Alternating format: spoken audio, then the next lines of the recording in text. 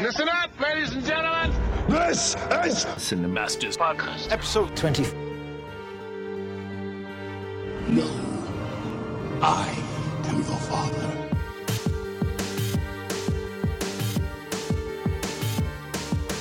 I see dead people.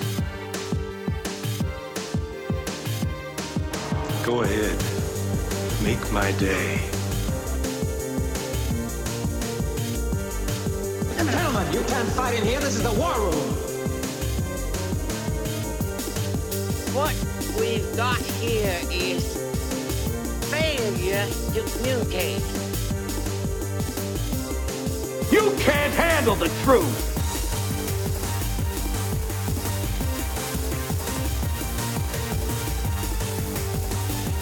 Yippee-ki-yay, motherfucker.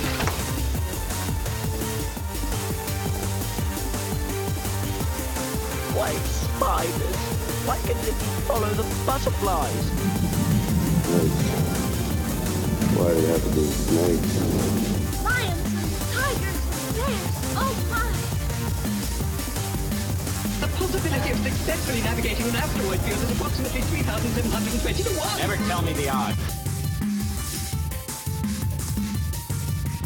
Do you expect me to talk? No, Mr. Bond, I expect you to die.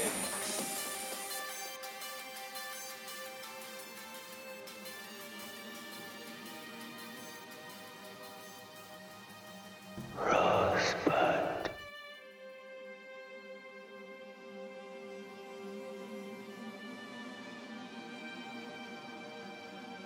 This is my boomstick.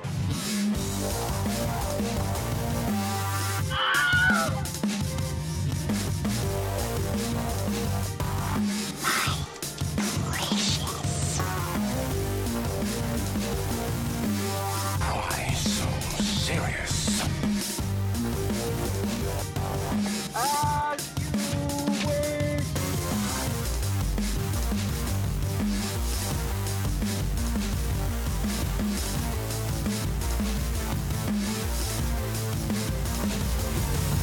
Roads? Where we're going, we don't need roads.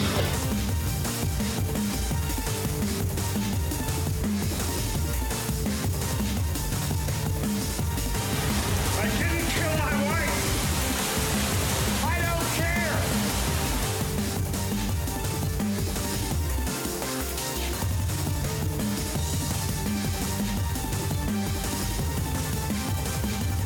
This landing is gonna get pretty interesting. Define interest. Oh God, we're all gonna die? Truly.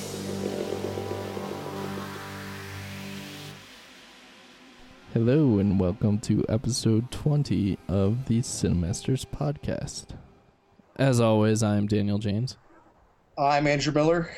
And I'm Tyler Crouch. Yeah, Tyler's back because I don't know where everyone else went, and it went well when he was here. So, officially standby host, I guess. I don't know where I was going with that, but he's here Go-to and guy. it'll be good. Yeah, go-to guy. Go-to backup. I like that one. Good times. All right, well, we're coming to you after the 4th with some very, very American movies. They're so America. Marvel our Marvelous Summer Part 4. I think we're on now. That sounds right. Marvelous Summer Part 4, where we talk about the Punisher movies and the Ghost Rider movies. Oh boy. It'll be a blast. So, let's start with some news. What kind of news have we heard since last time? Andrew, you're up. What's news this week? It's been kind of a quiet week, but the one that caught my eye was that Steven Spielberg is developing a new version of Grapes of Wrath. There's not a lot of details on it right now. He will be producing it. Apparently, he's not going to direct it. But I mean, that's a big deal just because there really hasn't I'm pretty sure the only actual film version was with Henry Fonda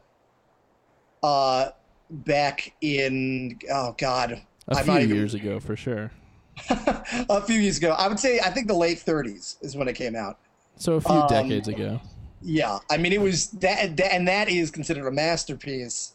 And I really don't think there's been any other one. If they have, they were so minor that they were never thought of. So for him to dip his toes into that is definitely, I mean, he doesn't tend to, I mean, as a producer, he tends to be more willy-nilly than as director. So I'm curious if he'll really put his full weight behind this or not, if he's really just in it for he heard that somebody's going to try to make a new movie, might as well be me. You know, I'm not really sure if his passion's behind it, but it'll be interesting to see if they're going to go for the traditional, you know, if they're really going to do a by-the-book version of this. Because, again, it's a very dark, novel filled with a lot of metaphorical. If anyone's read it, it's very much, every other chapter is basically just like nature, like almost poetry, like about the environment and the world. It's not even really a story.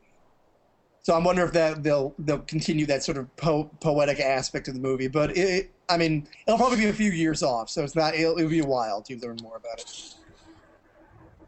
Nice. I hadn't heard that one. Not sure I'm excited about it, but it would be worth a watch, I'm sure. Cool. Tyler, what you got?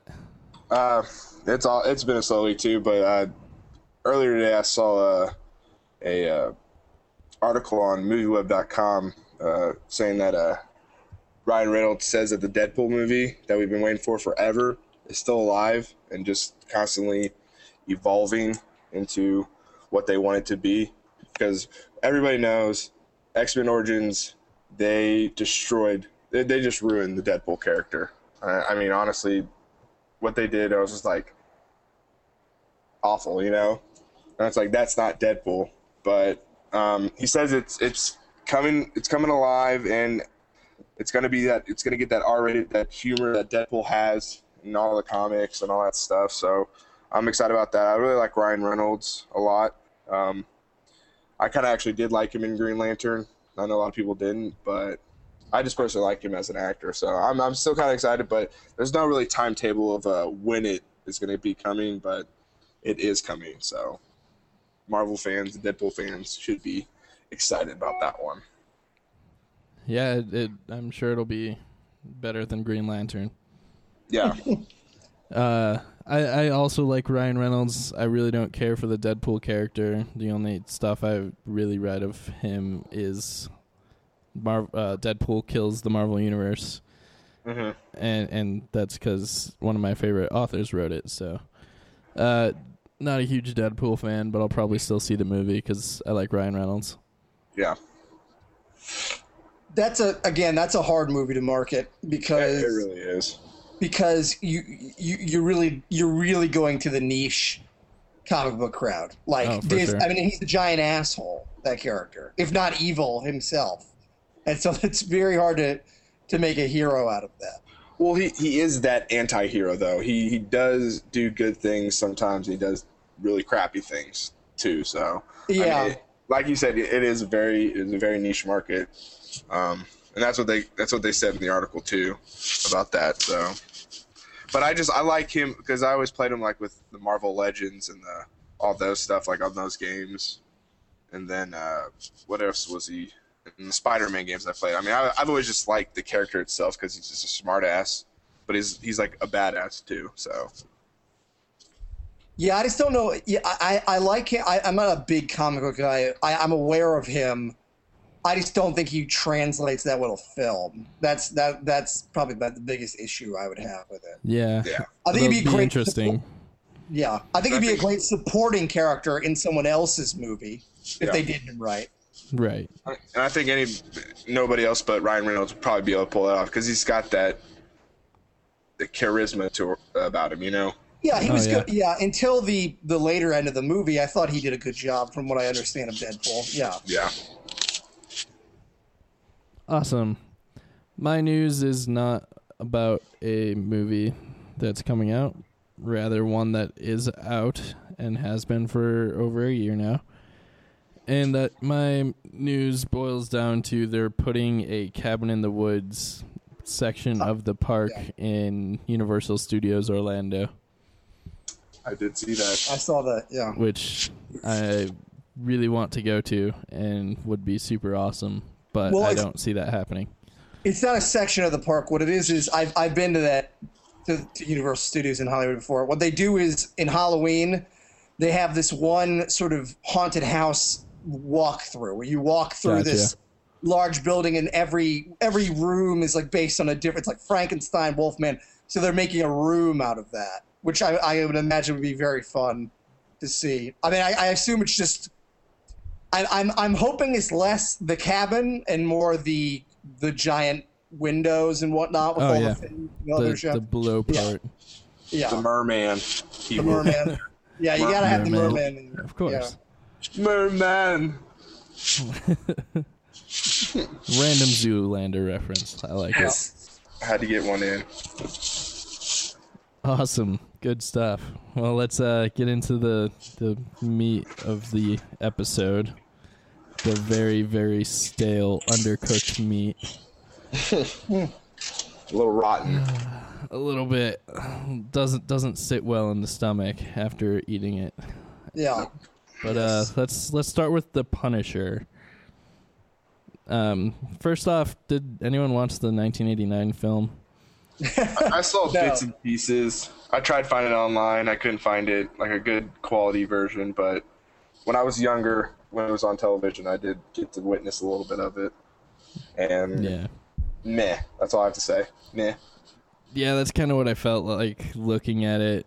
Probably should have gone back to watch it, but I didn't really have the ability to after watching the other two.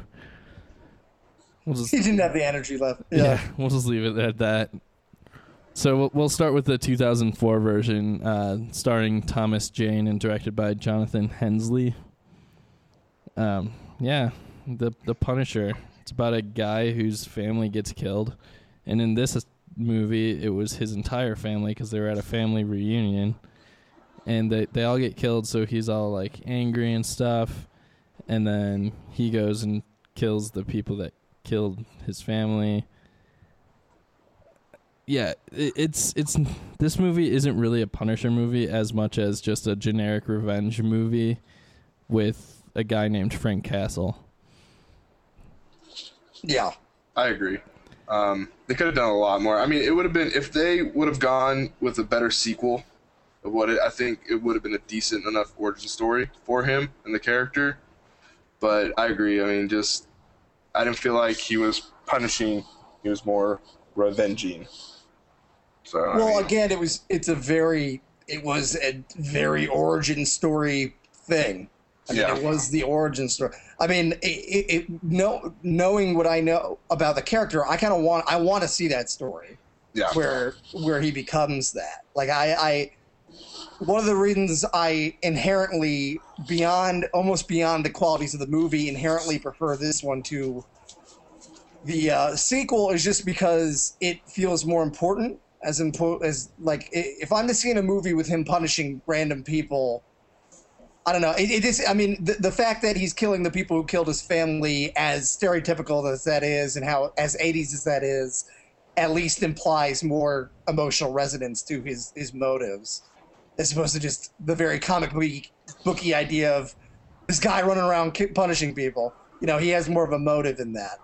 But again, yeah, it's. I wouldn't even call it a comic book movie. It's really more just a movie that could have been from the 80s about anyone. Mm-hmm. Yeah.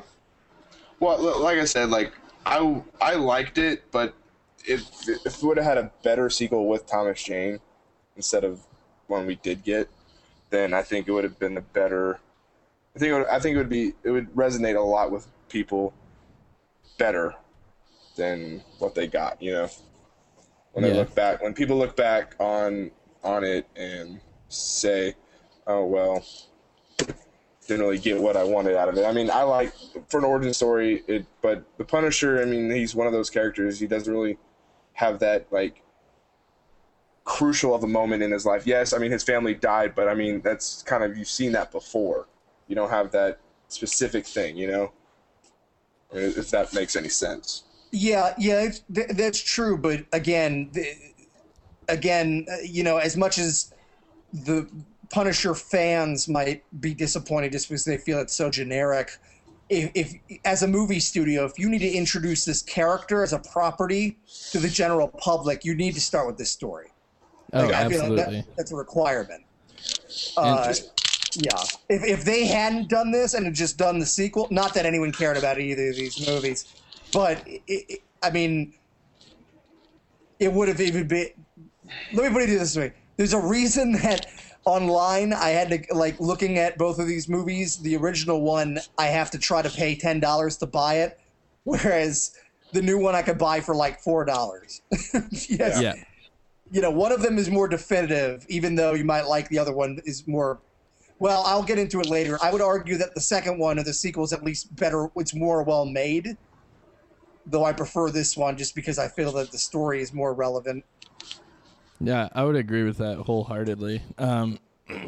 Really, the biggest problem I have with this movie that I can really point a finger at is that they try to make it a little too lighthearted, whereas, you know, the Punisher has always been a super dark character, and the story itself is pretty heavy. Like, having the neighbors be kind of a little ridiculous, and the neighbors are actually from the comic, which is a plus, I suppose, but they really don't serve any purpose other than, hey, let's have some characters from the comics here to be over-the-top, ridiculous comic relief. Yeah. Which, yes, the movie does need some comic relief, but I think the way it was handled just fails. It doesn't actually work. Well, I disagree. I think they do serve. I agree that it sometimes goes a little over the top, but I think they do serve a purpose in that without them, he just would have killed himself. He would not have become the Punisher. His throughout the movie. Now, I don't think they hit this note as well as they could have, but I do think they serve the purpose of this idea of, you know, they are these inherently good people. And I think that their kindness to him by the end of the movie sort of makes him think like, oh, so this is what I shouldn't be. I shouldn't be this guy who just mopes around or ends up just getting revenge and killing himself. My job is to punish the people who punish these innocent people, like in this apartment. So I feel like they did serve that purpose, and by turning him into because at the end of the movie he's about to kill himself. Yeah, that's true. And you know, the Rebecca Romijn. Again, I'm not saying it does this that well. It could definitely have handled it better, but I think it does it well enough that it hits its point.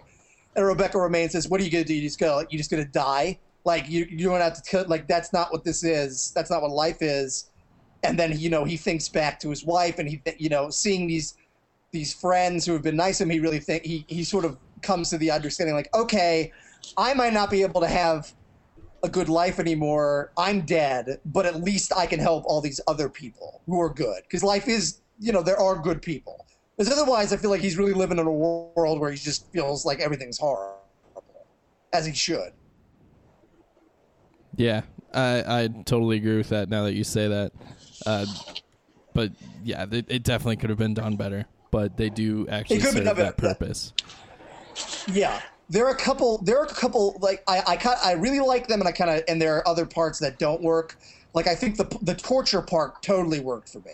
Mm-hmm. That whole scene, because he's so innocent that it plays almost that much more horrifically. That he's almost a sort of mentally challenged, very innocent person. So it's almost, the corniness is almost worth it for that payoff. And Romijn tends to be fairly down to earth, and I'm impressed that they didn't actually have any romance.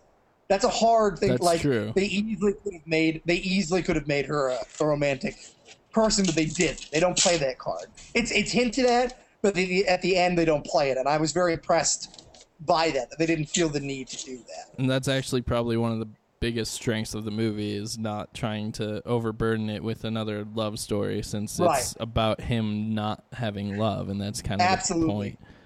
That's one of my biggest problems with Dark Knight Rises. is that he ends up with a woman who he's barely known for a couple days, and it sort of, to me, demotes Rachel Dawes in its own way. Yeah. And so, not to go into that movie, but I agree that I think that it's good. It's very important that this Frank Castle will not do anything. He loves his wife. That's it. Yeah. End of story. I think we should do an episode of love stories that shouldn't exist in the movies, because not every movie needs a love story. That's true. That is very true. So I think that's going to be an episode in the future.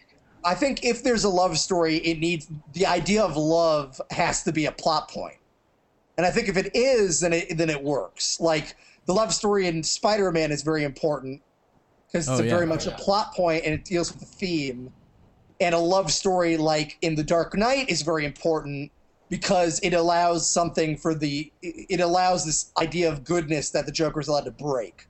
So I feel like as long as the idea of love itself is thematically relevant in the story, then it's absolutely necessary. But yeah, in a movie like this, it would not be if they were to have a little romantic relationship. Cool. So also, I want to again, this is probably my favorite of the four.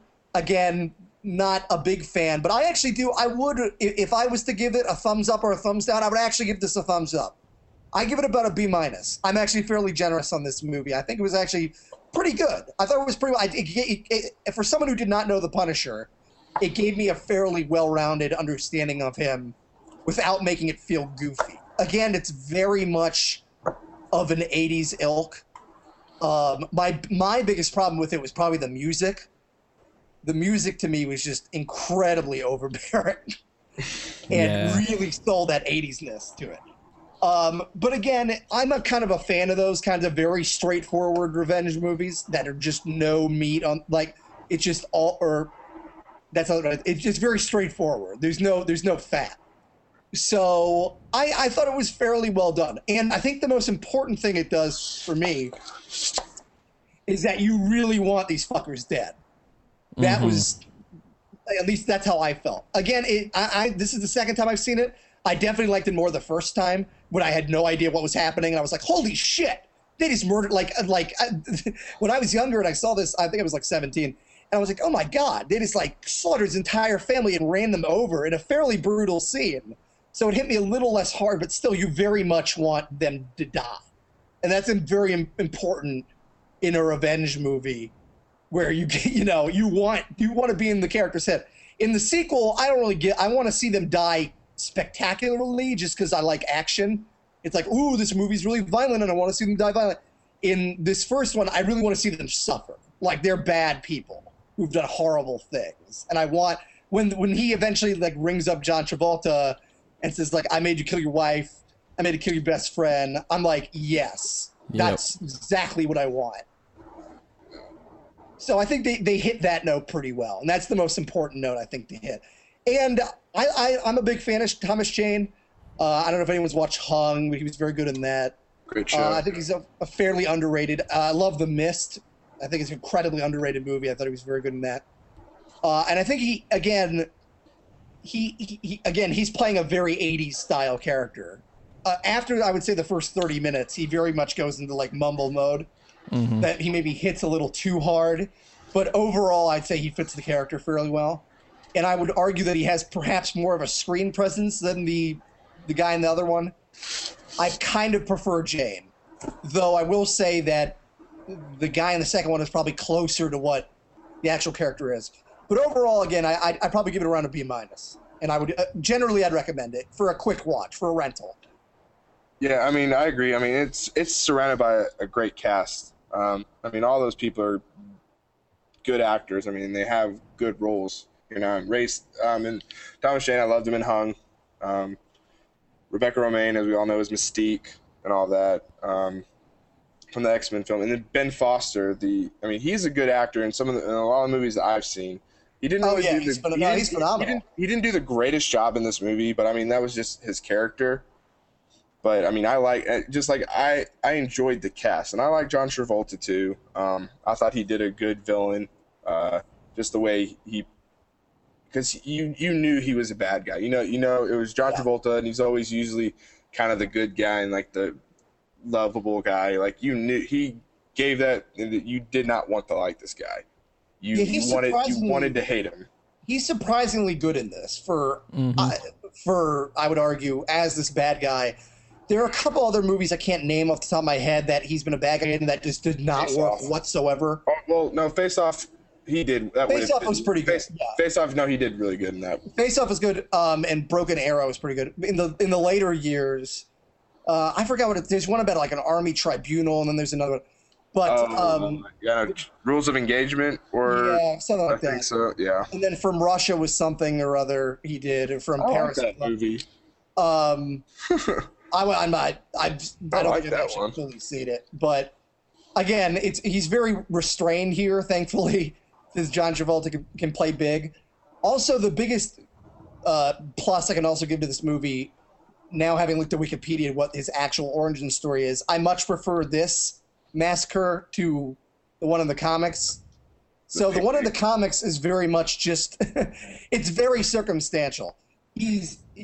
Castle is at a picnic with his wife and son in Central Park, and they happen to witness a hanging from some mafia people, and the mafia are like, oh, they saw this hanging, we got to kill them, and then they kill them. And it's very much seems to me like a sort of it seems to me the comic artists were like, well, we need his family to die, how do we do it? Well, screw it. Whereas in this, there's at least the idea of family, and he kills his son, then he kills his whole family. It just felt more resonant to me. It actually made more sense than what the comic book was. Yeah, the twist of him causing the son's death is pretty cool. Even though he really didn't, it was kind of the kid's fault because he was an idiot. Oh yeah, but it was definitely I mean that's how it would have transpired. You know, a mobster's son gets killed, and some guy faked his own death at the same time. That sounds suspicious. So yeah, he's gonna go kill his family, and I like that it was the saint's wife who was like kill his family. Yes, I agree with that also. I think that's a very important beat where she's like, no, kill all of them. I like that a lot. Because then, having Saint kill his wife actually has some meaning to it. Right. Yeah, a surprisingly well done film. Doesn't do a whole lot wrong. It just has a lot of room for improvement. Right. Yeah, I'd say it hits its marks well, but not spectacularly. It could have been much. I think one of the problems is the director is very bland. A lot of the shots and from what I read, their budget was cut. And if you look, this was made in 2004. I mean, it's very bad. Like from a cinematography standpoint, it's very bland, and the actual color is very ugly. Yeah, the grain of the film is just very not. Whatever they shot on, it was not the best camera. Let's just say that. As opposed to the sequel, which is beautifully shot and has a beautiful camera. Again, this is much more recently. A beautifully bad film. Clearly, there's a difference in the camera used, whatever they were using. Awesome. Yeah, I noticed that too as well. I agree with that. So. We forgot to mention probably the best acting or best performance in the film, and that would be Kevin Nash as the Russian. Yes, that's a great scene. I really like how they edited that with the comic relief people over there dancing, and then Castle just getting his ass kicked by the Russian. Yeah, that's clearly the set piece of the movie. Yeah, that's a lot of fun. That's one of the only scenes that really starts skewing into comic book land, but doesn't go that far that I feel taken out of it. Mm-hmm. Yeah. It's like, well, it's the big fucking Russian. They exist. They're big fucking Russians. Yeah, his costume and everything. He's got what he's shirt wearing. on. It's exactly what you would see in a comic, Right. Yeah, for sure. But it's still hard-boiled enough that it doesn't take you out of the realistic aspects of the world. That guy was freaking huge, and he's gonna beat the shit out of Frank. Yeah. Yep. What you did. Yeah. Cool. Anything else on Punisher before we move on? I liked it. I love it. I mean, it was one of the first movies I ever bought on iTunes when I got my iPhone. That's funny. I did the exact same thing. I hadn't seen it. I bought it on iTunes. One of the first movies. Yeah. Well, it was right after it came out, pretty much on DVD or something. It was before a football game. I was like, I really want to buy this movie, and so I did. I was like, okay. And I usually watched it before some games, but no, I've out of the 4 movies we're going to talk about today, I personally prefer this one the most. Yeah. Just because I like Thomas Jane a lot. The story, I mean, it was a good origin story for what the Punisher was. And like Daniel said, I like the massacre part, all that. I mean, it actually gave you a standpoint of how big of a deal it was, you know, not just they witnessed something, you know. Yeah. So. Are you with us on the? Do we have a consensus here, Daniel? Is this your favorite of the 4? I can agree that it's probably the most well done, and we'll get to why it's not exactly my favorite. Okay. But yeah, it's definitely the best, least all flawed, around. Maybe. Yeah, least flawed is a good way to put it. Yeah. All right, let's continue chronologically and go with Ghost Rider. Oh, Nicolas Cage. And that is the perfect summary of this movie. Pretty much. It's funny to me that this movie came out in 2007. So a year later, Iron Man and Dark Knight came out. Think of the dichotomy of that. Jesus Christ. That is actually kind of fantastic. I mean, it's night and day. Like, dear God, is that crazy to me? That was it. Again, though, I looked at Wikipedia. This Ghost Rider movie had been in the works for years, like since 2001, like a while. Like, surprisingly, it was not just brought up like, ooh, we like Marvel now, let's do Marvel. Like, they've actually been thinking about this. Johnny Depp was attached, apparently, in the early 2000s. Surprisingly to me, that this was actually a property that people wanted to work on, but apparently they did. Yeah, and then I think it started filming in like mid 2005, and then it ended in 2006, and it got pushed back, and then pushed back again to February 2007. I think is when it came out. Yeah, something along those lines. Directed and written by the guy who did Daredevil. That Artur. Mark Steven Johnson, I think his name is. Yep. Oh man. How do we start this? I don't know. Nick Cage. That's all we need to say. Nick Cage. I'll preface it by saying that this is my worst of the 4. I don't know if anyone else agrees with that, but this is personally my worst. I would say it's tied for the worst. I came in expecting that it was going to be the worst, and so while I was watching it, I'm like, oh, this isn't actually all that awful. Well, Look in the sequel. Watching the sequel. I mean, honestly, I kind of like the sequel a little better than this one. To be completely honest, but we'll get to that though. Very small measure though. Like that's like a difference between a D plus and like a C, or a C minus and a C. But for all, I mean, let's just realize that Nick Cage has done a lot of movies. I mean, a lot. He's been different, every witch character you could ever possibly imagine, you know? I mean, he has been in some really, really good films. He's been in some really, really, really bad films. But, Which is going to happen if you're in as many films as he's in. Oh, yeah, no doubt. No doubt. And honestly, like, the way I see it is Ghost Rider, I didn't know how to take it to see him on screen, you know? Ghost Rider, because he's just this guy with his head on fire all the time, you know? And just riding this hell on wheels. But I mean, I think for what they were given and I thought it was a decent film. I thought just with the character, I think they probably could have got a different person to play it.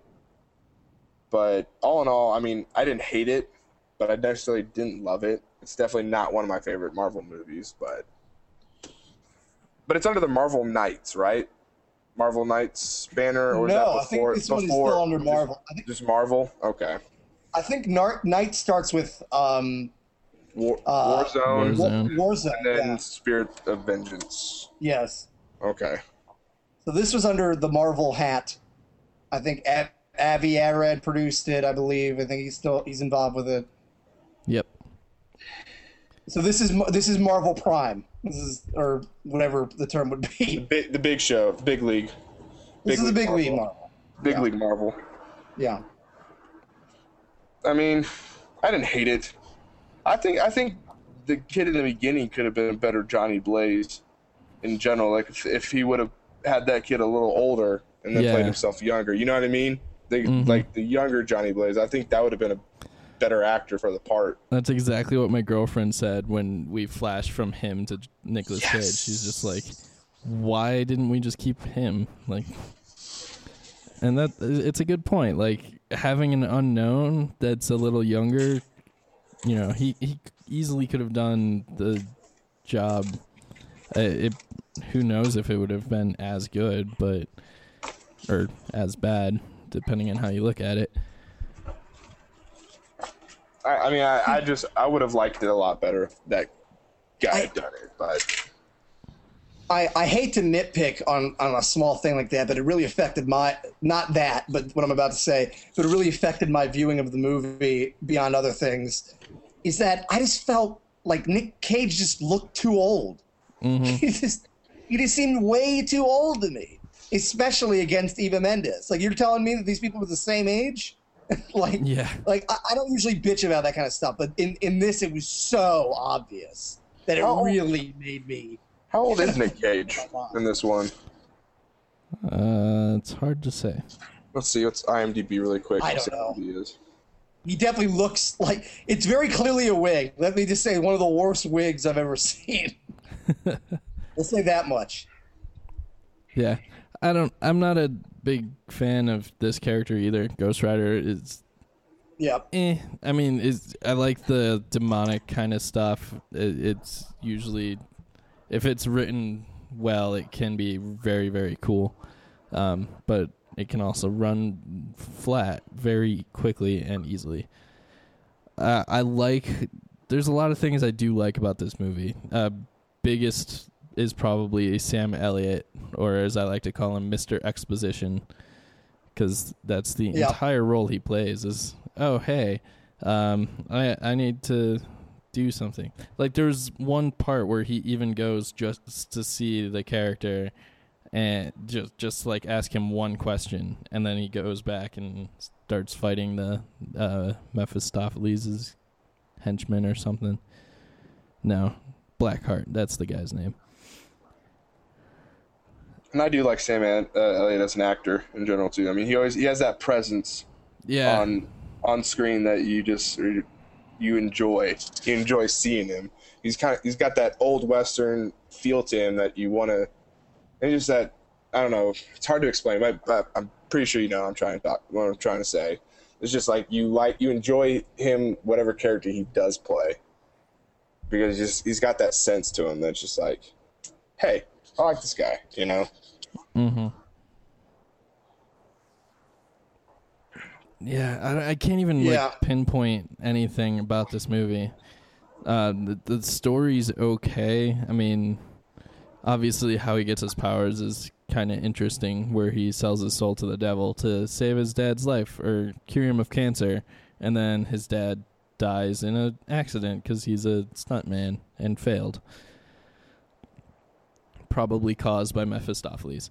But, or Mephisto, however you want to call him. Yeah. It's just such a bland movie to me. Like, it seemed to me like clearly nobody who made this movie gives a shit about Ghost Rider. you know when you see a movie like that, where it's clearly like they're just doing a patchwork. It's a paycheck, yeah. It's a paycheck. Yeah. Yeah, you can definitely feel that. I'm trying to defend it, but I can't come up with the words. It's fantastic. Well, again, like talked about with in terms of Raimi's Spider-Man, I think it's an important movie, really, but especially a comic book movie, that you have a specific tone to your movie. Like we're like from music to the style of the acting to everything. We're like, if you picture the movie, if somebody says the name of the movie or TV show or whatnot, you literally can project the mood inside your mind, remembering how it is. You know what I mean? You can feel that mood. Like, oh, this is what the movie feels like. This movie doesn't feel like anything. It feels like a mixture of shit that was put together. Like just sort of a general, like I said, a patchwork. It's very much just this bland, let's make a Ghost Rider movie. And again, one of the biggest problems I had was I didn't understand what the hell the danger was with these demons. There was some soul thing and they had to get the soul. Whatever. I don't know. I didn't understand what the threat was. They never really explained to me the actual threat of that well. It was very exposition-y, like you said, by Sam Elliott.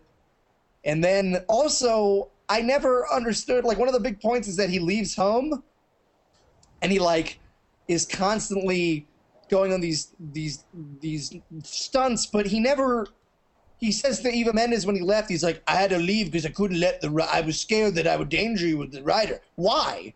You haven't turned into the rider at all. You don't know any about that yet. Why? Like, what's that about?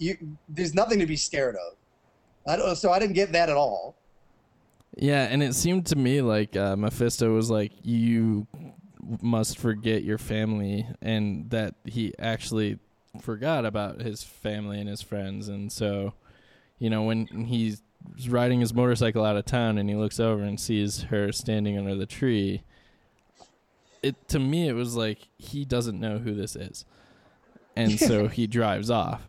Not like, he meaningfully left her. Oh, no, I don't get that at all. I got that he looked at her and he was like... I think I just, missed a couple lines of dialogue or something, or just caught one that just sat weird in my head. And so I saw that. And then, he recognizes her later. So that, that's clearly not what happened. It wasn't portrayed well for me. Right. Because he says later, he's like, I had to leave because I didn't want to endanger you. It's like, of what? You don't even know what the danger is. What are you talking about? So, yeah, that was, again, the things like that is not well thought out. An extremely bland villain who could have come from any demonic movie ever. Mm-hmm. That being said, I think Wes Bentley did a fairly decent job as him. Yes, with what he had to work with, he did a good job, And, the romantic subplot does not work at all for me. Their chemistry was terrible in my mind. In what world would Eva Mendes fall for, or be stupid enough to go out with Johnny Blaze, played by Nicolas Cage? There's no world in my head where Nicolas Cage could score Eva Mendes. Yeah, that world, the world does not exist, And, I was actually, about the first 30 minutes of the movie, I was actually like, you know what? This isn't that horrible. Mm-hmm. I wasn't that, but then by the end of it, and the whole, with the soul, more of the soul shit, and the Eva Mendes relationship, I was like, oh yeah, now I remember why this was bad. Some of the early stuff with him just being a stunt driver, I was like, okay, it's kind of amusing. I was okay with it. I was buying into it enough. You had Donald Logue as his, sidekick of sorts. Like, Johnny, what you doing? At least that had a bit of a color to it. As his conscience. Yeah, I was a little more at least amused by that, but yeah. The rest of it, it's just a hodgepodge of mess from people who don't really give a shit. As much as Nicolas Cage really loves that character. He does. I believe him, because he's crazy. But... yeah. Though I will point out that comparatively, I think I watched this directly after I watched all four late last night, nice. Into the morning, back to back. And watching this right after watching Vengeance, I watched Vengeance first. This is very mild Nick Cage, performance-wise. This is tempered down, this is Nick Cage on 20 sedatives compared to Nick Cage in Spirit of Vengeance. Oh, yes. Nick absolutely. Cage unleashed. I think to this movie's credit.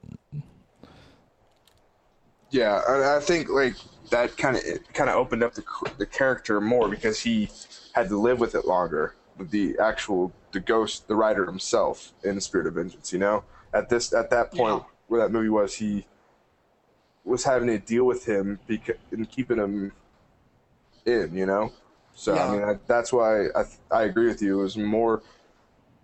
Ghost Rider was more mild-mannered. Johnny Blaze and Spirit of Vengeance is like nuts, psycho Johnny Blaze. The writer has driven him nuts over the last 8 years. I mean, Johnny Blaze. Yeah. Yeah. But again, that was never really touched upon in this movie, and even in the sequel, how did it drive him nuts? I guess they sort of talk about it, but not really. I guess it just drives him nuts because he's the fucking demon, and that'll drive anyone nuts. But a big part of this movie and the second movie is like, it's a curse, I have to get rid of the curse. And in the second one, they at least touch on that. Like, you could see that he's in this immense pain, and he seems to like pop into this. Like, if he's ever near anyone slightly bad, he just like turns into this fucking thing. So at least that was touched upon. Whereas in the first one, I'm like, this seems fucking awesome. I don't know why like this would be considered a pain at all. I see no downside to any of this. Well, transformation doesn't look so fun. He's like laughing when he's doing it. I know, but I guess in Spirit of Vengeance, it looks more excruciating. Yeah. Than it did in the first one. All I would care about is freaking flame chain on fire and a badass bike. Yeah, or jumping tight. onto like a dump truck and making that thing badass and burning and shit. Yeah, I will say inherently he is an awesome character, like from not in terms of character development or any of that. He's just badass looking. Yeah, I'll give him that. It's a very cool idea. Right. When I first saw this announced, I remember going to see the movie and being like, that's just a way bunch of meh.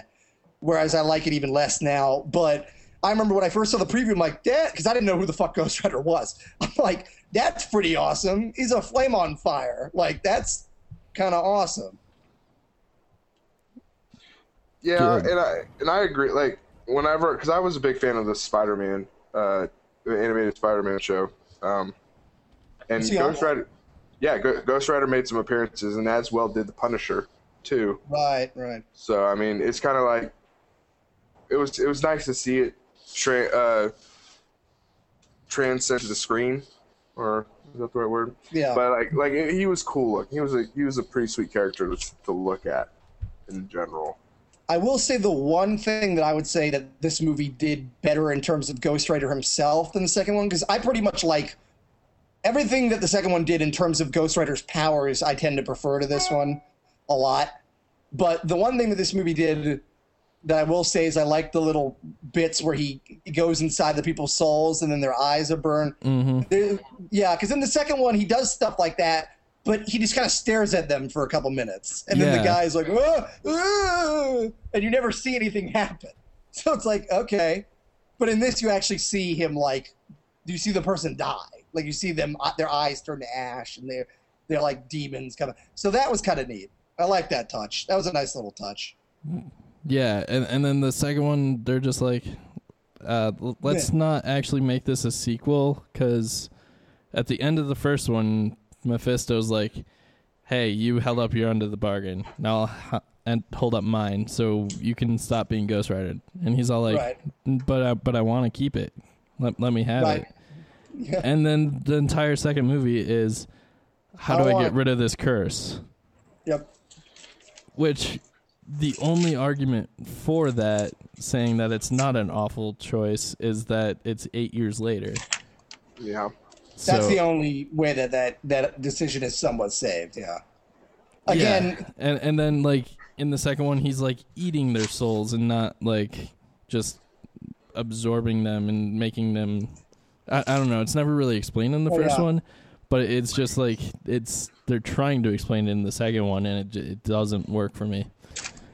And also, as in regards to the sequel of this and Punisher, and this is, they connect to and this is in connection with the original too, is that, and this is important in any movie, no matter how good it is, it will not feel that, no matter how well made a movie is, it will not feel that good to you if it does not feel definitive You know what I mean? It feels like you're watching a story that needs to be fucking told. By inherently doing these sequels that pretty much rewrite the first one, they even if the first ones are bad, they are basically saying this is not a definitive story, at least to me. So it very much, you know, whenever you do a sequel like this, same thing with Incredible Hulk. When it turns to recasting and redoing it, because of this retconning and this sort of like, oh, the other one, when you saw it, that never happened. It makes it almost immediately feel like, well, apparently this whole story doesn't mean anything now, does it? That's kind of how I feel about these kinds of movies. Yeah, it makes it feel pointless. Yeah, less of a sequel, but more of like a reboot. Right, it's more of a reboot. It's more of a actually, not, I wouldn't say a reboot, but like a redo. A retconning, if you will. Yes. Yeah. But I mean, it still has the feel of a sequel, but it's more of a reboot, which I feel like Spirit of Vengeance was. Right, but then it becomes such a mess that it just doesn't feel, like I said, it does not feel important to me as much. It doesn't feel like this is a story that is supposed to exist through time. I know that sounds very big and stupid, but it does. I mean, when you see a good movie or a good story, you feel like this story is a story. This story is big, and it exists in my mind now as something that, you know, when you're really turned into a movie or TV show, the story itself becomes more than the movie, than the actual frames. It's like this story and what happened exists in my head as a memory, almost. Whereas when you do these with these little movies that are like sort of reboots and sort of not, it just becomes like, well, this is nothing. This is just some sort of people trying to tell some fucking story about some guy. It's not definitive anymore. Kind of like what they're doing with the Wolverine. You know, I mean, definitely. Would you consider that like a reboot sequel? Kind of. I mean, absolutely. That one's weird because it's technically taking place after the X-Men trilogy. Yeah, and honestly, like X-Men Origins, I didn't hate it, but I didn't love it. But I think we could have done without it in general because a lot of people know how Wolverine came about, you know? I mean, it's kind of pretty much widely known, I would assume. And it's sorry. And so since we have the whole X-Men trilogy, which he's a key vocal point in that trilogy, to go back and do an origin story, I felt was stupid.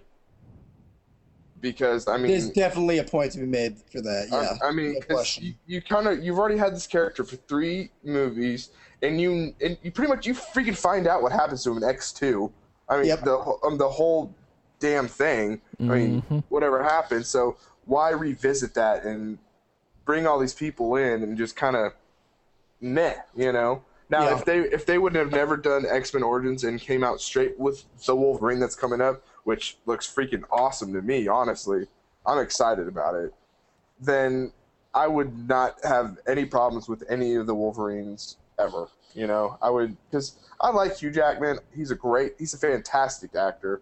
And Wolverine, he's a great character because he's on a mission to find out his past, but he's also kind of just like, he's got that heart. I don't know. You know what I mean? Yeah. He's a hero, but sometimes he's an anti-hero. So. Yeah.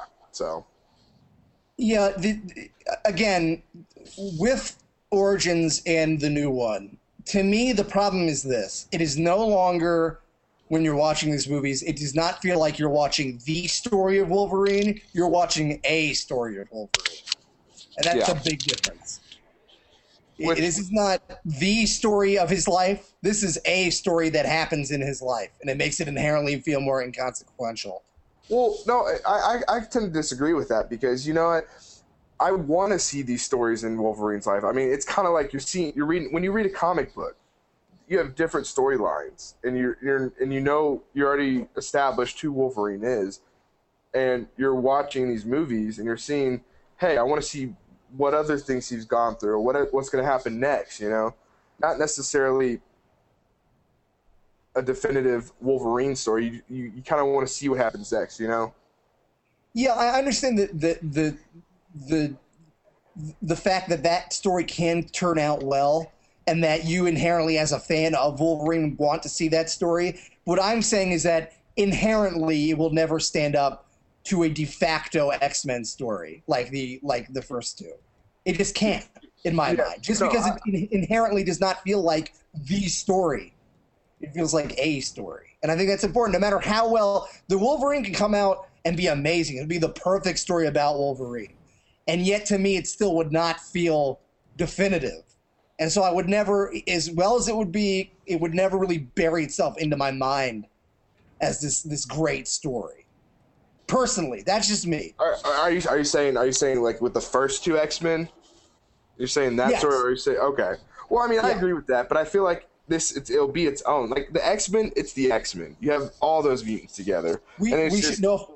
No offense, we should skew this back towards the movies we were talking about. Yeah, I agree. We'll resume this discussion in a few weeks when we get to the X-Men movies. But yes, thank you. I feel like we've pretty much discussed Ghost Rider Spirit of Vengeance as well as Ghost Rider. Do you guys have anything else to say on either of those? No. I just like the big freaking monster truck thing getting turned into a demon ride. Yeah, that's pretty cool. I mean, and I did like Spirit of Vengeance, and I mean it was the people who did Crank, which I like those films, and you could tell it was that type of movie with a lot of the up close shots, kind of looked like it was going on adrenaline, you know, those typical shots, which I liked. But if I had to choose one, I'd pick Spirit of Vengeance over Ghost Rider. So. Yeah, I'm the other way. I might be crazy for it, but I don't know. I feel like Ghost Rider had a reason to exist, and Spirit of Vengeance just was like, yeah, we're not going to care at all about anything at all that was presented in the first movie, and just completely redo it, and that kind of killed it for me. Well, let me ask you this. What if Spirit of Vengeance came out? What if the Spirit of Vengeance storyline was for the origin? Like, they had a little origin story, but then they went into that storyline. I mean, for the first movie. Story-wise, it was okay. It didn't really stand out to me. Okay. I mean, there were moments of it that are definitely great, like him being an incarnation of the angel or whatever. That's pretty cool, and you know, the whole heaven versus hell aspect being more prominent would be great. But I mean, good movie, not great movie, but it has definitely some quality to it. Both of them do. But yeah, I don't know. I'd steer towards the first one. It's hard to talk really, really good about these movies, honestly. Yeah, we can be honest. It's a little rough because this is not the greatest Marvel movies that are out. I think that's putting it very, very lightly. I'm trying to be a little nice here, you know. You're not listening to us. You never know. Hey, Marvel, make some more movies. Ant-Man. Speed roll that one. The only reason I like this slightly, and again, like I said, this is like the difference between like a D+ and a C- between these movies. The only reason I like the second one slightly better, and again, this is almost going against the argument I just made, but that's only because these movies are both so bad, and the argument's thrown out the window anyway, is that this one at least is trying. Like these people might be wrong, these filmmakers, but at least they're trying to put their own spin on it. Like, there's a very distinctive style to it. Even if it's necessarily bad, at least it's trying. Like these fuckers, I love Crank. I love Crank. Crank 2 a little less. I can be convinced, but I love Crank. And you can tell in this movie that even if it's not very good and not very well done, at least these directors are really trying to do their darndest. I felt like they at least cared about it more. Like, I mean, this movie is very odd. It's a very odd movie. It has very, different tonal shifts between this flat out funny and then just very weird and strange. Things like him peeing. I mean, if you want to learn anything about the movie, just listen to the delivery of everyone. Like, every single actor's delivery in this movie is like slightly askew to the point where it doesn't sound realistic at all. Like, it's very heightened. And like I said earlier, look at Nicolas Cage in this movie compared to, like, this is like Nicolas Cage on a bender. Like, that's like what he is in this movie. He's going batshit crazy. Like, especially like the scene I point out is the one where he is, it was at a church, and he goes up and he throws the guy against the wall, and he's just starting to change. Does anyone remember that scene? Yes. A little bit. And the guy's watching him transform, and the guy's like kind of freaking out, right? Yeah, he's like choking his neck, and he's like, "You don't want to make me do this, man." He's like, "Don't do this, man. It's gonna be man." And he's like just overacting like crazy.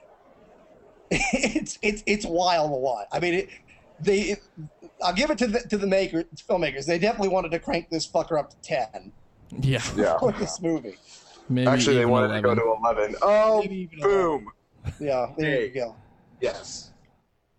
Yes, sir. That's what I like. Yeah, it did go to 11, and it didn't work for me. Not saying it was a bad choice. I just, it didn't work. I agree. Not for Ghost Rider, no. I agree. So, yeah, I don't know. I lean slightly towards Ghost Rider. Spirit of Vengeance it looked far better when it was coming out. Like, the previews and stuff made it look way cooler than Ghost Rider ever did. And I think I think the reason I'm liking Ghost Rider more than Spirit of Vengeance is that my expectations were inverse of that. Like, I was expecting Ghost Rider to be an absolutely miserable film. And I was expecting Ghost Rider Spirit of Vengeance to be, this looks pretty decent. And so when I saw them, they kind of evened out, and due to my expectations, kind of skewed the other way. Yeah. That makes sense. That makes total sense. Cool. Earlier when we were talking that Punisher was the favorite, the one I had in mind was Ghost Rider.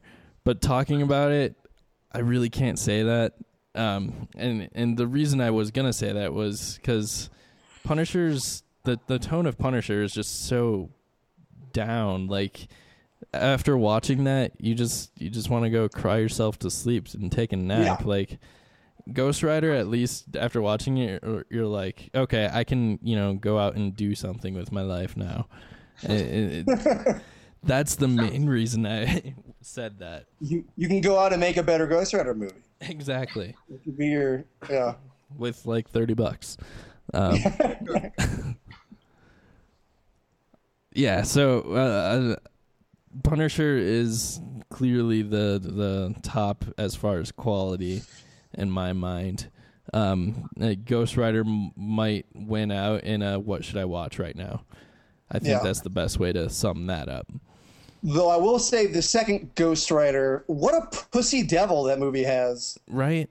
The weakest devil in the world. What is he? Like, he's terrible. Good God. He's like not scary at all, not threatening at all. He's like am I wrong? It just seemed like he was completely inconsequential. Yeah, no, he just, I don't know the words to describe it. Crappy devil. Yeah, like that. It feels like he's in a cartoon. Yep, that's a good way of putting it. Like, and not like as the evil devil. It feels like he's in a cartoon that's a comedic devil. And that's the problem. Yeah. The devil at the end of the Ghost Rider movie should not be waving his fist going, "I'll get you, Ghost Rider." Like, he's the devil. He's literally the most powerful evil being in the universe. Mm-hmm. I did like Idris Elba's performance, though. Oh, yeah. I did like him a lot. I like him as an actor a lot. I mean, he's easily the best thing about that movie. Hardly ever needs to be said. He's great, yeah. There's been talks / rumors of him being in the running as the next James Bond, and I would totally be okay with that. I would be okay with that too. I'd like to see him as Black Panther. That would also be good. I liked him in the... Sorry, go. No, you're good. Go.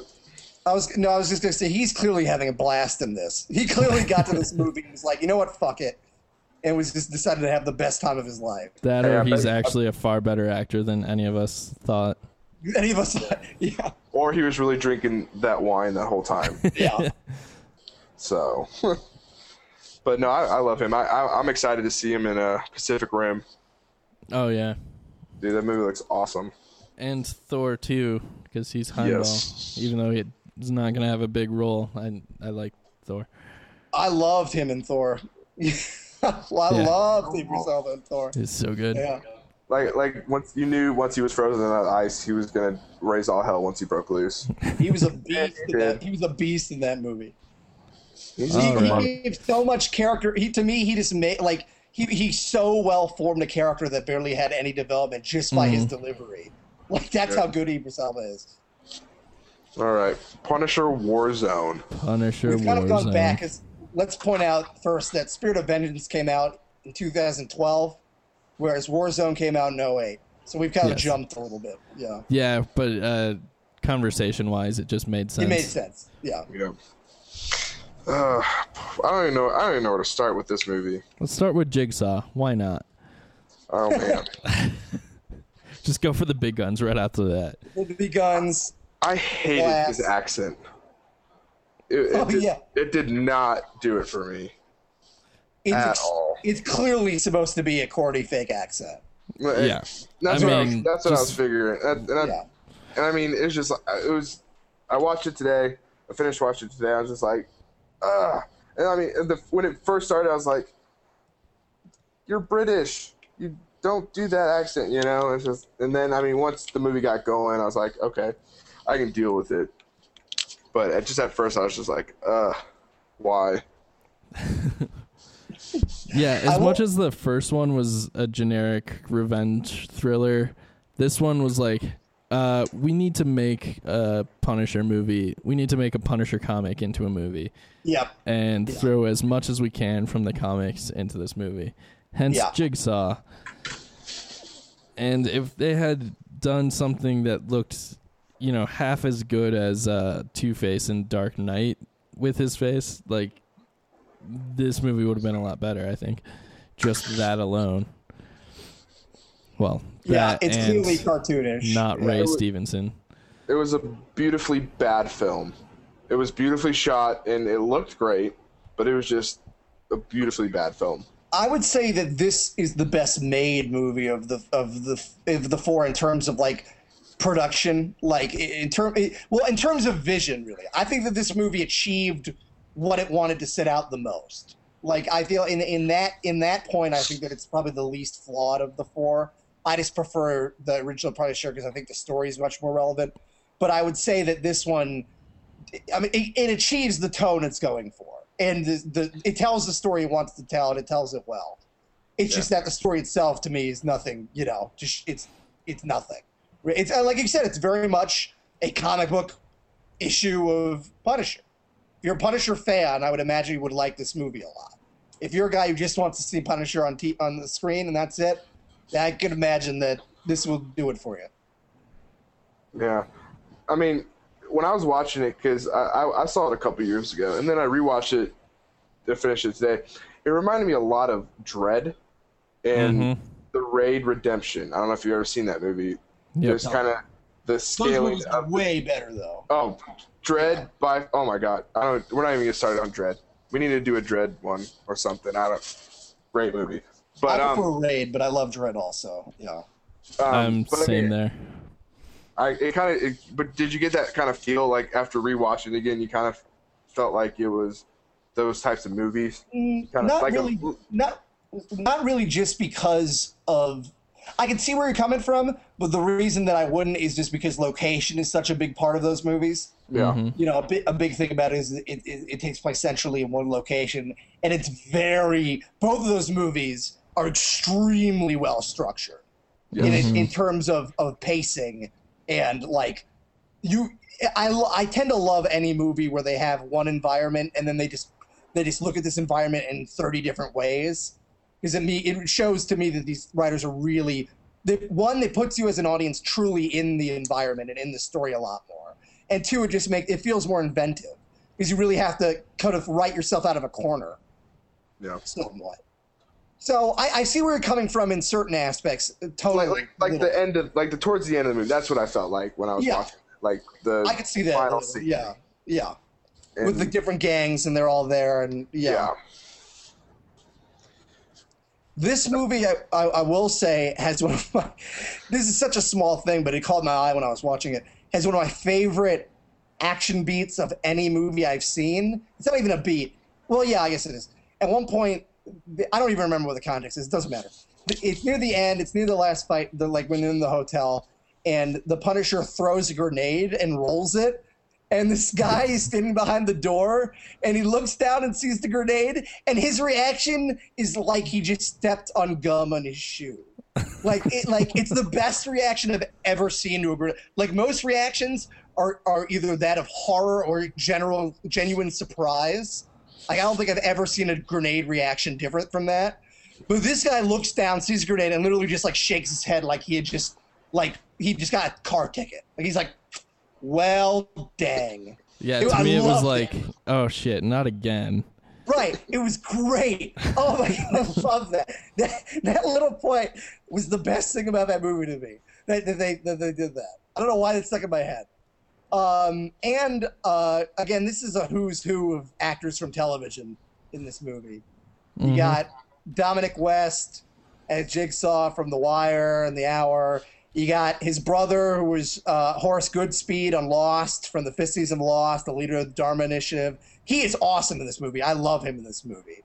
As much as the movie I'm not a fan of, I thought his performance was great. Again, it fits the batshit craziness of the movie. Yep. You got Julie Benz as the mother, who's from Dexter, and you got Ray Stevenson, who's from Rome. All these sort of lesser-known actors coming together for this movie.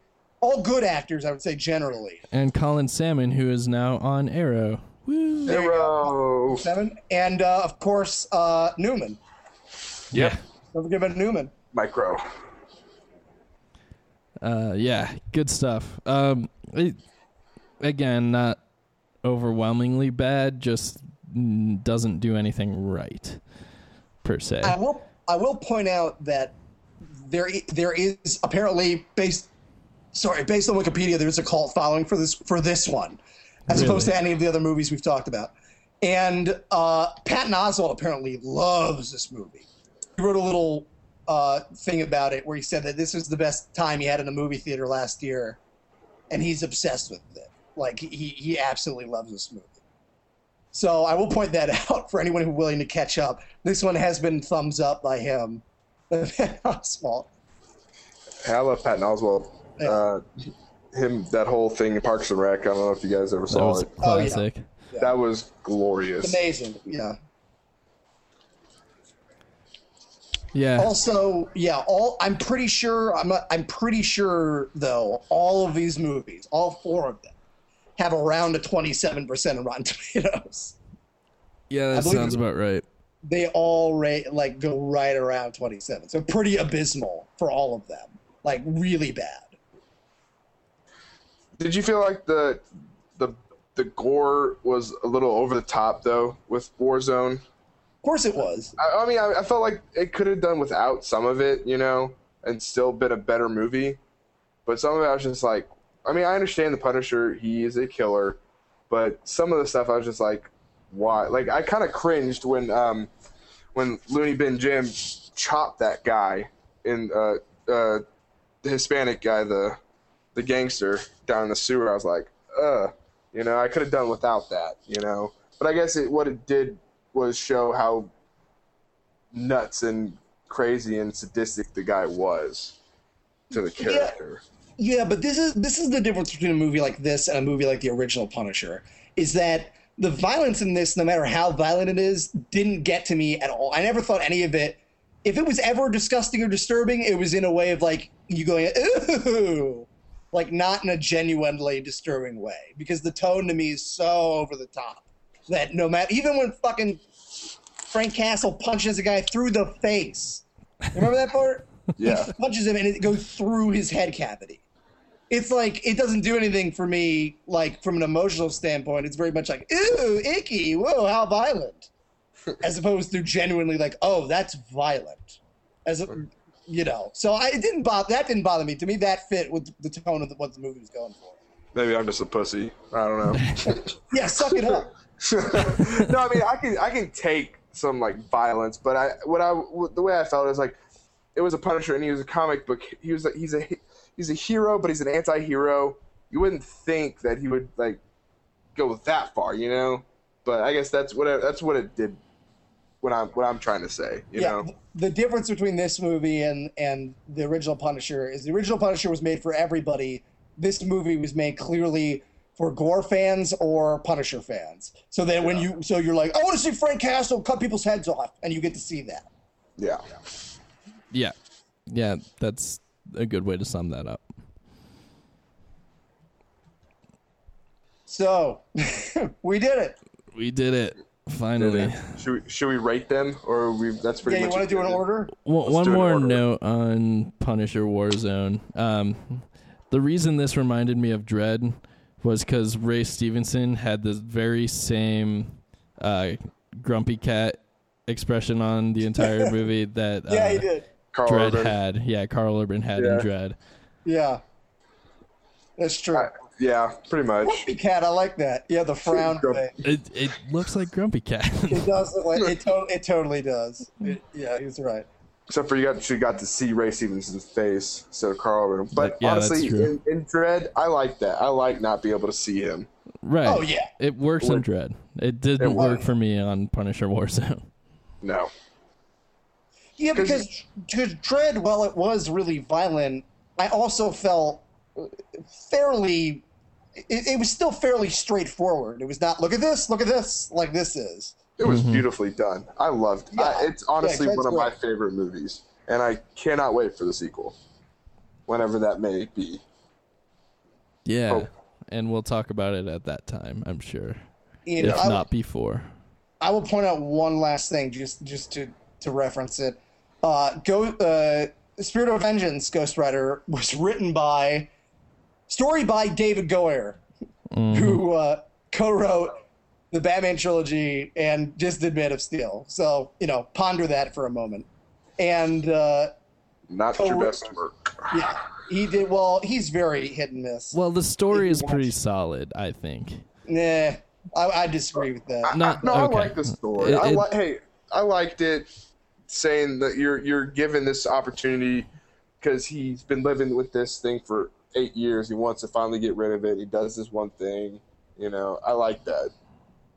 Yeah, but there's a difference between story and story. If the story that he contributed was, if they had David Goyer, do you have an idea?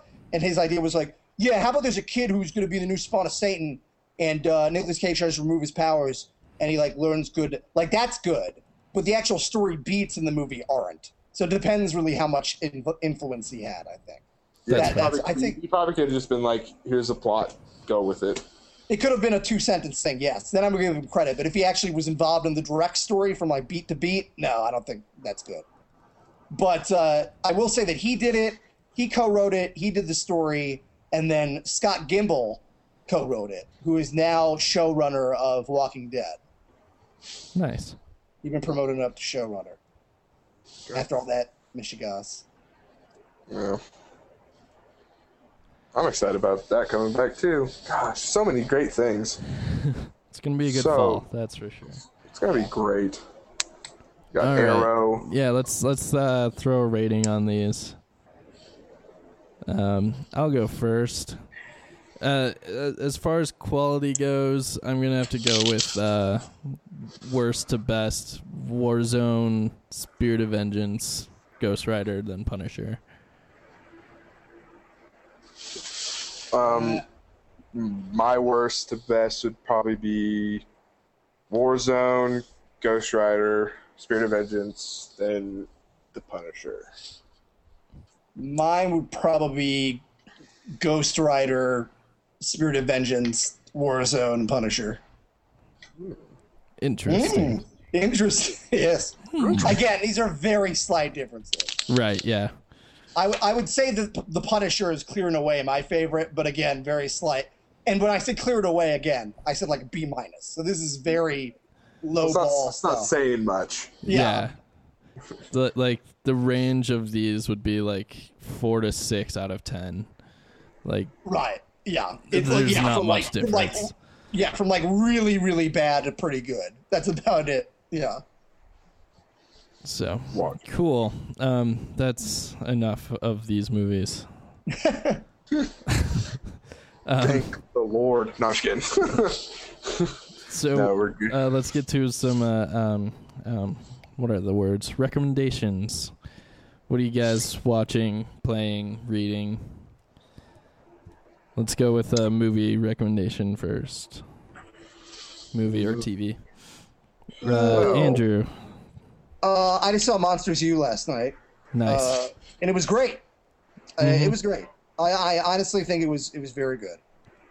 Again, still, I would still put it in the Cars 2 Brave section of not essential works of Pixar, but this is to me clearly the best of those three, and is getting the closest back to Pixar's general repertoire. Like I'd probably put it around the same quality as the original Cars. It would probably depend on what day it is, which one I like more, but I'd probably go with Cars slightly better. But again, I really enjoy. I would definitely suggest seeing Monsters U. Oh yeah, it's very much a fun ride. It's very well done, and it's surprisingly sentimental. This I think from a lot of people watching the trailers, they would think like, oh, it's just a romp of them in college. Yeah, there's a lot of fun to be had, but it does have a story through a lot. Mm-hmm. It does have a story that's important and that is heartfelt, like great Pixar stories are. And without spoiling anything, I'd read this in a review before I'd seen it, so I was even more impressed to watch it and see it play out. But I'm not going to say a lot, but I will say that it takes a very bold stance, I think, as a children's movie in saying that sometimes you don't always succeed in your dreams. Yes, it does. And I think that's that's a pretty ballsy thing to do in any movie, much less a kid's movie. And so I was kind of very taken aback by how emotional and how well done that whole part of it was. They really hit that beat hard. And it works. It's emotional. And it also, but it's not negative. It reconciles it. But it does so in a very, very adult way. So I'm definitely big kudos for that movie for taking that chance and going with that. Because there's a twist near the end of it. I won't get into much, but there's a point in the end where you clearly could have ended this differently. You know what I'm talking about, Daniel? Oh yeah, easily. Where something happens and you really, as a moviegoer, for what you normally expect from movies, you'd be like, okay, this is how it's ending because everyone succeeded and got what they wanted, and then the rug is pulled from you, and it's really well done how it does that. So by the end of it, you definitely get success, but it's a qualified success, which is in life, sometimes that's what you get. It's just, you have to find the perfection in whatever you get. Yep. Sorry to analyze it too much. It's very good. I was really impressed by it. Very, very good. Worth a watch. You should go watch it after you finish this episode, which will be shortly. Tyler, what do you got? Well, I've seen more movies in the past 2 weeks than I have probably seen in the last 3 months. But I've seen World War Z, Fast 5, Man of Steel. Do you mean Furious 6? Furious 6. Yeah, what did I say? What did I say? Fast 5? Yeah. Gosh. I love that they don't know what to call it. Jeez. Well, the last one was Fast 5, so this one has to be Furious 6. No, but here's the thing. I'm going to say this really quick so you can get back to your point.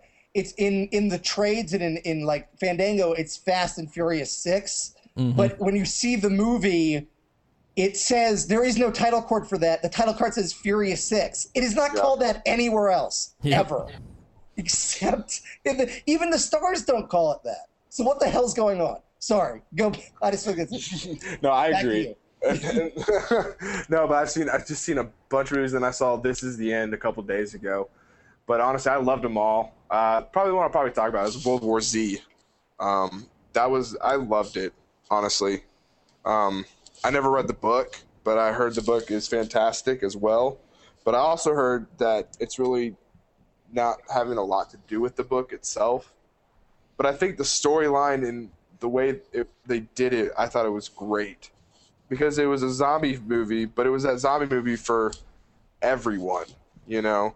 It was kind of, you could go and watch it and have a good time, and you still could be frightened by what was going on, which zombie films tend to do, you know? Kind of like that Warm Bodies movie. That same type that you still, it's kind of fun to watch, but still have that scare. But I thought Brad Pitt did a fantastic job in it. I thought it was well done. Some of the CG was a little iffy at times, but I think the story plot itself was very realistic on what could really happen compared to other zombie films that I've seen. And I've also been watching Fringe. I love Fringe. Nice. I cannot get enough of Fringe, and I have been listening to the Fringe podcast actually every when I'm at work. I put them on after all the episodes I watch, and it's phenomenal. I can't get enough of it. Yeah, I want to do a Fringe episode or a couple episodes at some point in the future. I'm down. I'm in season 2 right now, so. Okay. So you're about to get where it really changes directions. Yeah, the last I'm on the when Walter's telling a story to Ella of when Peter disappeared. So I'm on a detective. You're right at the end there. Okay. My recommendation for movie mirrors my other recommendation in that I recently read Stardust and then watched the movie. Stardust is not quite a graphic novel. It's in the shape of a graphic novel. It's the same like size as a graphic novel, but it's a narrative book that has a bunch of beautiful pictures drawn to it. Is it Neil Gaiman? Yeah, Neil Gaiman. Yeah. Master of writing. And it's an adult fairy tale. The movie is very much, I think after watching it this time, I realized that it's very close to a modern, more modern version, more modern feel type movie of The Princess Bride. Yep. And it's just a very good adult fairy tale. If you haven't seen it, go watch it. If you've seen it but not read it, you should go find it and read it, because there are differences, but they're mostly, this probably wouldn't work in a film setting, or hey, this would be very awesome in a film setting. So that they all the changes make a lot of sense and actually improve the movie. So, yeah, Stardust, do it. Now, who's in that film again?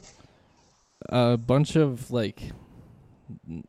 Because Robert De Niro's in that one, right? Robert De Niro's in it, in one of his best roles I've ever seen. It's a lot of people that are, like, you know and recognize, but don't really know them by name, per se. Yeah. Talk about beautiful women in that movie. Yeah, Good God. Absolutely. I mean, Jesus. There's Michelle Pfeiffer. Henry Cavill's actually in it. Superman. Yeah. If you like blondes, that movie is just like, as I do, that movie is... I've only seen it once, but I remember loving it when I saw it. I saw it in theaters. It's fantastic. And I remember thinking it was really great. Like, why is nobody talking about this? Great. Yeah. Like, yeah. It's worth a revisit for sure. Yeah. Oh, that's good. That's good to hear that. It stands up. That's good. Yeah. All right, you guys have other recommendations? Book or video game or CD or whatever? If you guys have an iPhone, I downloaded the Lego Batman DC Heroes for 99 cents. I don't know if it's still 99 cents, but it's fantastic on the iPhone. Nice. Probably one of the best iPhone games I've played. It's really great. 99 cents, you really can't go wrong. I think it's pretty much I've only gotten to certain levels, but I'm pretty sure it's like the whole console version game on the iPhone. So can't go wrong with that one. This is weird. I don't know how to qualify this, but You know, you got some free time. You're on the computer. You got nothing to do. Go on YouTube and look up old Late Night with Conan O'Brien clips. That's what I've been doing with a lot of my free time, chilling last couple of days. I'm a huge Conan O'Brien fan. Less now, just because I think his show is not nearly what it used to be in terms of when it was late night. But dear God, if you're a comedy fan, that show was just the king. And like to go back and look at the various clips of that is really fantastic. So again, you got time to kill. Go back and revisit some of that on YouTube. All right, fair enough. We did have some feedback from last time. Ooh. Yeah, from T Crouch 07 on iTunes left us a review. Oh. I wonder who that could be. Hey, who's that guy? It's love listening and participating. Oh, and by the way, ... Howard.the.duck. Do we take that? Does that count? I don't know. That's what I'm putting forward. I mean, it has to. But he's on the show. Like you said it earlier, he's officially not part of it yet. Hey.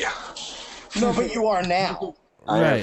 He is now. I suppose at the time he wasn't as much. I don't know. Really what we need is somebody else to mention it, because then it's going to be for sure instead of us having to decide. Here's what I want in my dream world of what happens. All 5 of us do one. Howard the Duck. No, I'm talking like 1 hour straight, Howard the Duck. Just analyzing the shit out of it.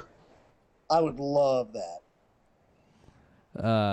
We will do Howard the Duck at some point, I'm sure. But it'll jump to the top of the list if we get more feedback about it. Okay. Fair enough. So don't be shy. Leave comments. Yeah, let's leave it at that. If you want to leave comments, please do so. You could do that over on iTunes. Leave us a review, rate and review us there. That helps us get more subscribers and listeners, which is always good. You can also find our webpage at thecinemasters.blogspot.com, or you could shoot us an email at thecinemasters@gmail.com. Check out our other podcasts by going to links on our Blogspot page, or can visit our homepage at almppodcasts.blogspot.com. Yeah, so spread the word. Howard the Duck. Always Howard the Duck. And quack, quack. Yeah, until next time we're doing Sofia Coppola movies. Oh, boy. And then we're back with our Marvelous Summer discussing the Blade trilogy and Hulk.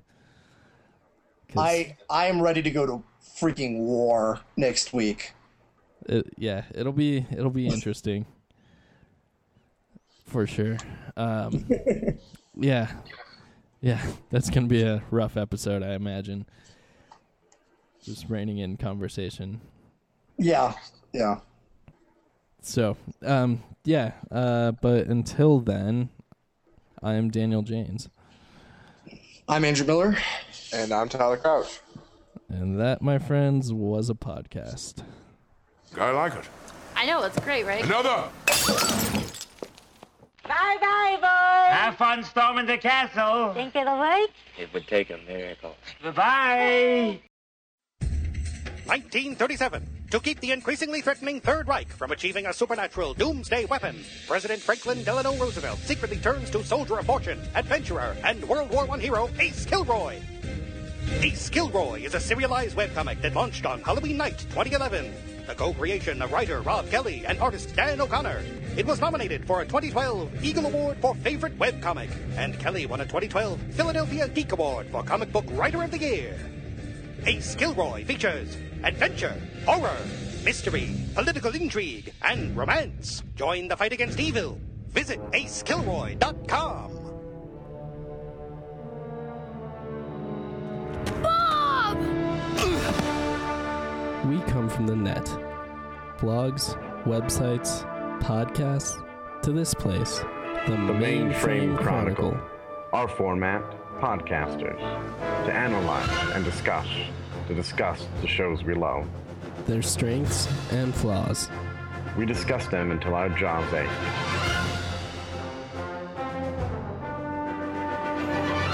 Software pirates. Oh, this is bad. This is very bad. Megabyte hit a delete command in the mask, just like you said. Only he didn't know because I should have copied and pasted the truth from the start. I am the Crimson Dino.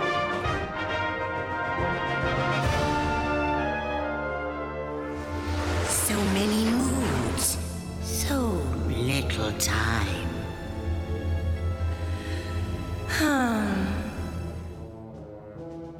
Be careful, young Enzo. Remember that anything worthwhile takes time. Aye, sir! Aye,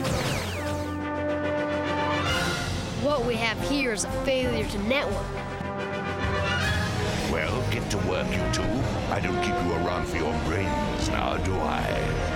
No, sir, not our brains. Absolutely not. The monkeys are restless, and my dog has fleas. Over. This is gonna take millions and millions of nanoseconds. This might even take one whole second.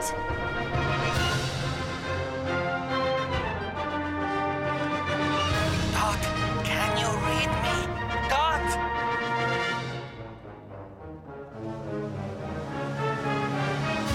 They say the listener lives outside the net. And listens to podcasts. No one knows for sure, but we intend to find out. Mainframe Chronicle. Join us as we explore the world of Mainframe and the adventures of Bob, Dot, and Enzo in the Mainframe Chronicle podcast. You can find us at mainframechronicle.blogspot.com, on Twitter at mfchronicle, or on Facebook and iTunes by searching Mainframe Chronicle Podcast. The Emerald Archer, the Battling Bowman, Ollie, whatever name you know him by, he is best known as Oliver Queen, the billionaire playboy who was stranded on an island for 5 years, forcing him to become the Arrow. Join us as we follow his journey to clean up the mess his father helped create in Starling City. I am Daniel James. I'm Chris O'Neill. I'm Laurel Mers. And I'm Rudy Schubach. And you should check out Rogue Arrow Podcast, where we talk about the CW show Arrow. You can find us at roguearrow.blogspot.com or by searching iTunes or Facebook for Rogue Arrow Podcast.